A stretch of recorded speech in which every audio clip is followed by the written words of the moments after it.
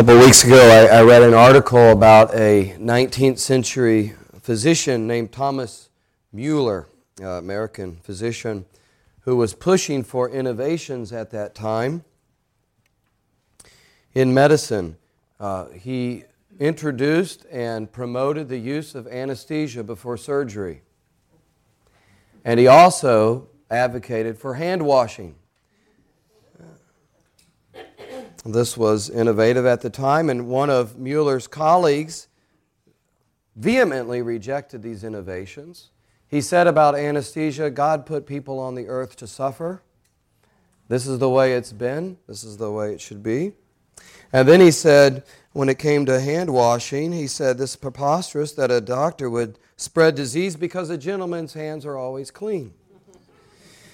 But Mueller, and we thank God for this, won the day. But I bring this illustration up just to make the basic point that we all know that change is hard. Innovation is hard, and especially the change that challenges our identity or some of our long-held beliefs. In our gospel reading, Jesus denounces the religious leaders of his day for not changing. These religious leaders were the highest religious leaders in Judaism at the time. They were to Judaism what our Supreme Court is to the legal system today. So these were at the top of the religious echelon. And Jesus is critiquing them because God is at work. God is at work among them. God had been at work in the ministry of John the Baptist. God had been at work in Jesus' ministry. God was doing things, and yet these religious leaders were obstinate and stubborn, and they would not change. Jesus says, you would not change your mind. They resisted change by making two moves. And I think that these moves that they've made to kind of wiggle out from under what God was wanting to do are the same things that people do today. First, they did not seek the truth. They really set the whole issue of truth aside. They bracketed the notion of truth. And second, they weren't willing to see their own faults and to repent. They didn't see their need for change. I want to look at that in this story here. These two moves that they made. Now, do you see how they avoided the issue of truth? It's clear from the conversation they have with Jesus. They come to him and they say, by what authority are you doing these things? Now, what things are they talking about? Well, teaching for one. He's teaching in the temple. Matthew tells us that. And who gave him the authority to teach? He's not ordained. He doesn't have any theology degrees. He hasn't been trained by any of their rabbis. He's not part of the official circle.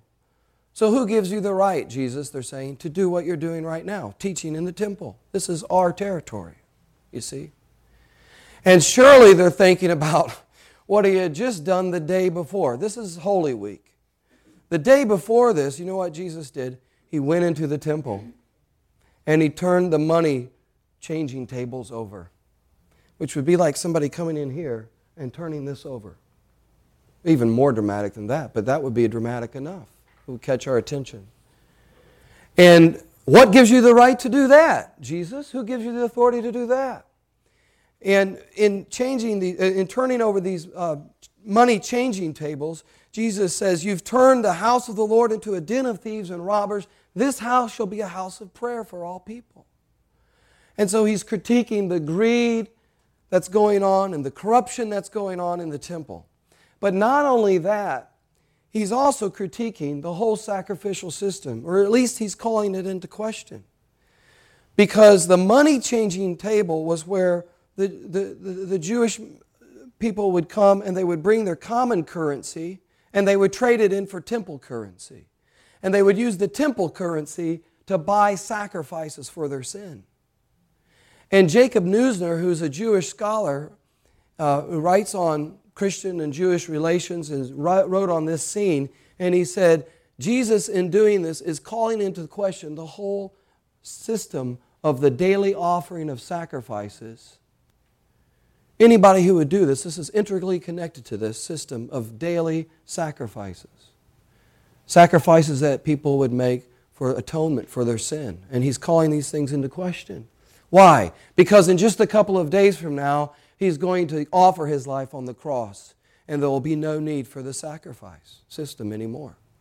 And so Jesus, in doing this, he's taking a strong position contrary to what's happening in the temple at the time and to the religious leaders of his day. And they're saying, who gives you the right to do this? After that, crowds come to him, and he heals the lame and he heals the sick, Matthew says. And children began to say, Hosanna in the highest. They began to shout, Hosanna to the Son of God, which is an acclamation of praise to the Messiah. And the religious leaders don't like that either. So all these things are shocking and deeply symbolic and important, and it raises the question of Jesus' authority. And Jesus says, well, let me ask you one question. Question for question. It's a common, I guess, rabbinical way of teaching. I've told you this before, but a student asked his rabbi, why do you always answer my question with a question? And the rabbi said, what's wrong with questions? So Jesus is acting like a rabbi here. Question for question. Let me ask you a question. Where did the baptism of John come from? Was it from heaven? Was it from God? Or was it from man? Now this puts them on the horns of a dilemma, and they know it immediately. Because if they say, well, he's from heaven, which they wouldn't say, but if they were to say that, then they would have to say that everything he said was true, and everything he's been saying about Jesus was true, and what John has been doing, or what John did, was point to the truth that Jesus is the Messiah. Here is the Lamb of God who takes away the sin of the world, John said. Behold, this is the one, I baptize you in water, he will baptize you with the Holy Spirit. He will immerse people into the presence and power and the reality of God. This is something the Messiah does. He's greater than I am. So if they say John is from heaven, then they have to agree with everything that John taught, and they're not going to do that. But they can't say that John's ministry is merely human because John is so popular. And Matthew tells us they fear the crowds. And so they huddle together. It's almost humorous. Just a minute, Jesus, we'll answer your question. Let's get together. Huddle like the Family Feud. You've seen that when they do that in the Family Feud. Before we answer the final question, we're going to get together. And then we'll give you our final answer.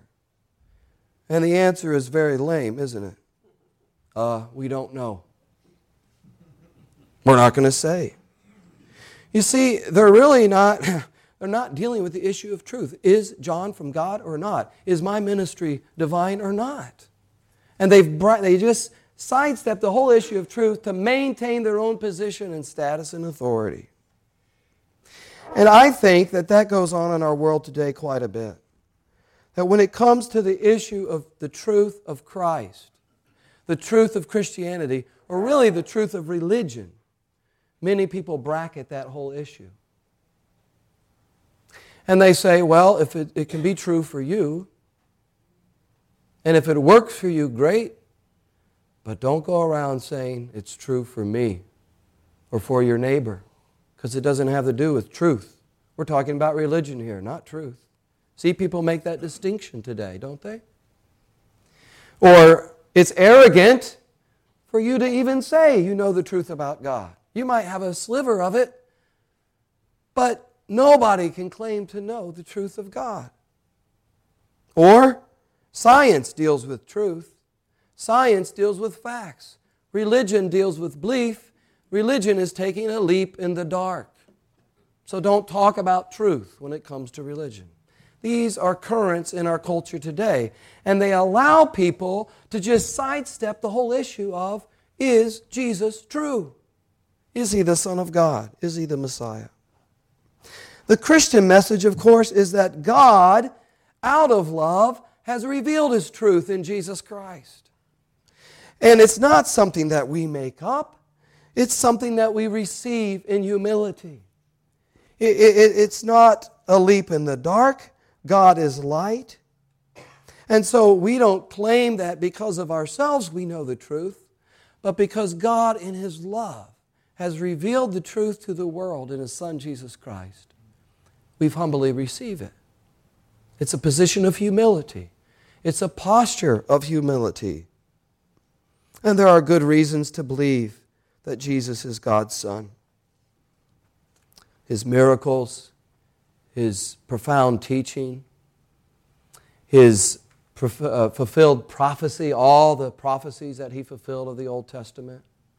And of course, the big one, the resurrection. All of these give credibility, reasons to believe that Jesus is Lord.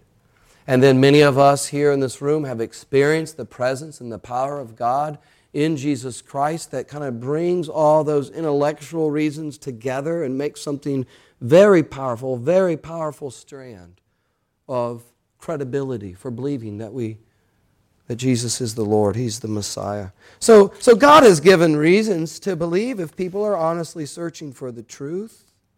The problem is oftentimes, and not in every case, but oftentimes the problem is this. Romans 1:18. The Apostle Paul said, men suppress the truth.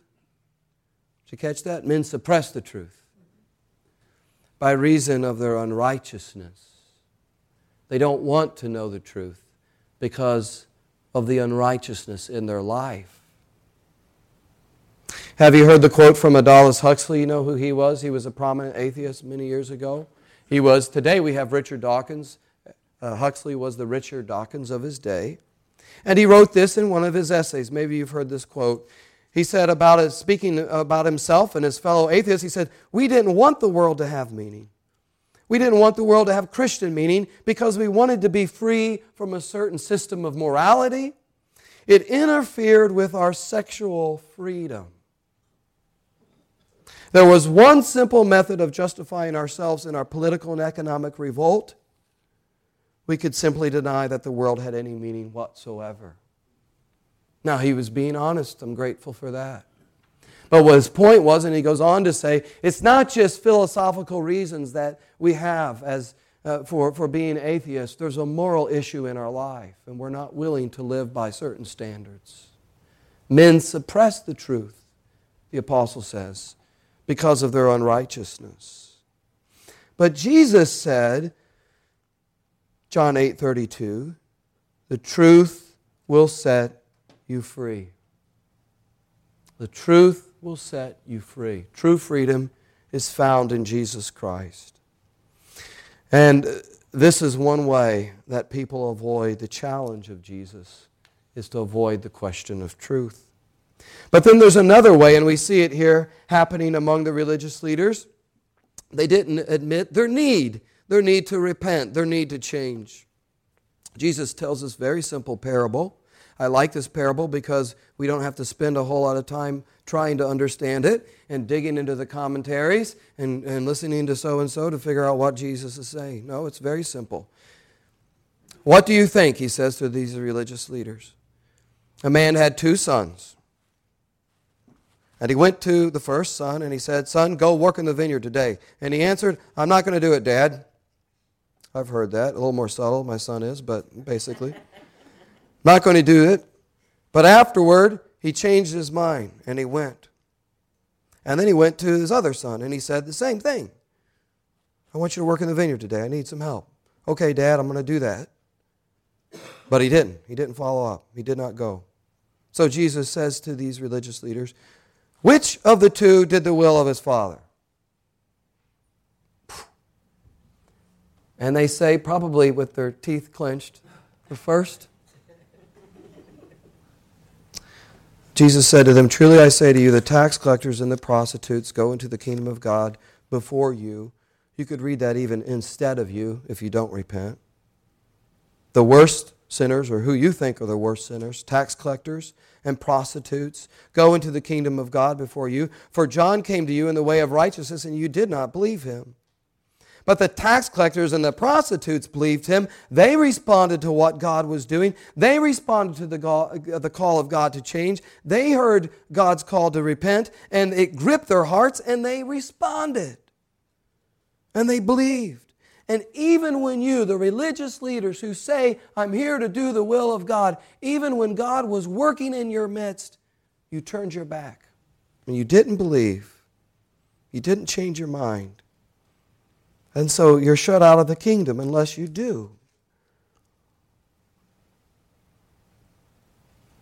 There's a danger here for people like us that Jesus is pointing out. Church-going folk. The danger is we become like the religious leaders who look the part of God-fearing people. They wore the robes. They knew the prayers. They followed the rituals. Outwardly they said, yeah, we're serving God. Inwardly they were saying, no, we don't need this. We've got it figured out. Those people, yeah, they need it, but we're okay. We're the religious leaders. We don't need to repent. We don't need grace anymore. Well, we, like them, can fool ourselves into thinking that sometimes. And the irony is that we can use religion to inoculate ourselves against what God wants to do in our life. The change that He wants to bring about in our life. We can use religion to do it. What was the line in this hymn? This is I've never sung this hymn before, but I love the line here, all at the name of Jesus. In your hearts enthrone Him, there let Him subdue all that is not holy, all that is not true. But we can use religion to block Him from dealing with all that is not holy and all that is not true in our life. Because what we can do is we can come to church and we can say the prayers and we can give our tithes and offerings and we can be part of the fellowship groups and the Bible study, and there's something in our life that's not true or holy, and we think, God, I'm doing these things, and we hold Him at arm's length, and we're satisfied with that when He wants to deal with what's going on in here. All that is not true and all that is not holy. That's how we avoid change. We use religion as a barrier. Is there something not true in your life? Something not holy? Are there ways in your life that you're not really aligning yourself with the truth of who Jesus is? In your mind, in your thinking? Is there something going on in your moral life that is not holy? Is there something happening in your marriage, in your family? Actually, if we take a hard look, if we let the Holy Spirit shine His light in our life, we'll see that there's some things there that God wants to change. Not because He wants to harm us, because He wants to make us whole. Like a good surgeon. When I started preaching about the second year into it, one Sunday a man came into my office. He was a pillar of the church. He was an elder. We were Presbyterians. We had elders. He said, I need to talk to you. I need to talk to all the elders. Just prior to that, or around this time, don't remember the timeline exactly, a woman in the congregation pointed to this man after service one day, this man and his wife, and she said, this couple is the perfect couple. They just look perfect. Their hair is perfect. Their clothes are pressed. We need more people like them. They're picture perfect. And this man came into my office one Sunday. He said, I need to say something to you. With trembling lips. His lips were trembling. There's something happening. Of course, I'm not going to tell you what he said, but there was something so difficult, so a sin that had gotten such a grip on him, it was destroying him on the inside and his marriage. And he said, I want you to know this is going on in my life, but I also want you to know I had a dream that God reached into me and took this black, dark thing out of me and breathed new life into me. And I believe I'm changed. But I know I have to confess this to all of you. And that was a dramatic moment. And we just prayed with him and cried with him and kept in touch about this issue in his life. Here was a man that looked like all along he'd been saying yes to God, and inwardly he was saying no. There was a part of his life where he was saying, no, I'm not going to let you in there, until God began to work in his life. And it gave him new life when He did. And he said yes. He said yes. And so again, is there something, again, we can look at our life and say, where's the place where it's not true, where it's not holy, that God wants to deal with me to change me for His glory? Align yourself with the truth of Jesus. Let Him do your work. No, that's not religion as usual. That's not the way of the world. But Jesus says it's the way into the kingdom of God. It's the way of the kingdom. Well, you're living under the reign and authority of the King of Kings and the Lord of Lords. One day, every knee will bow and every tongue confess that He's Lord. And that's a good place to be, under the lordship of the King of Kings. Let's pray.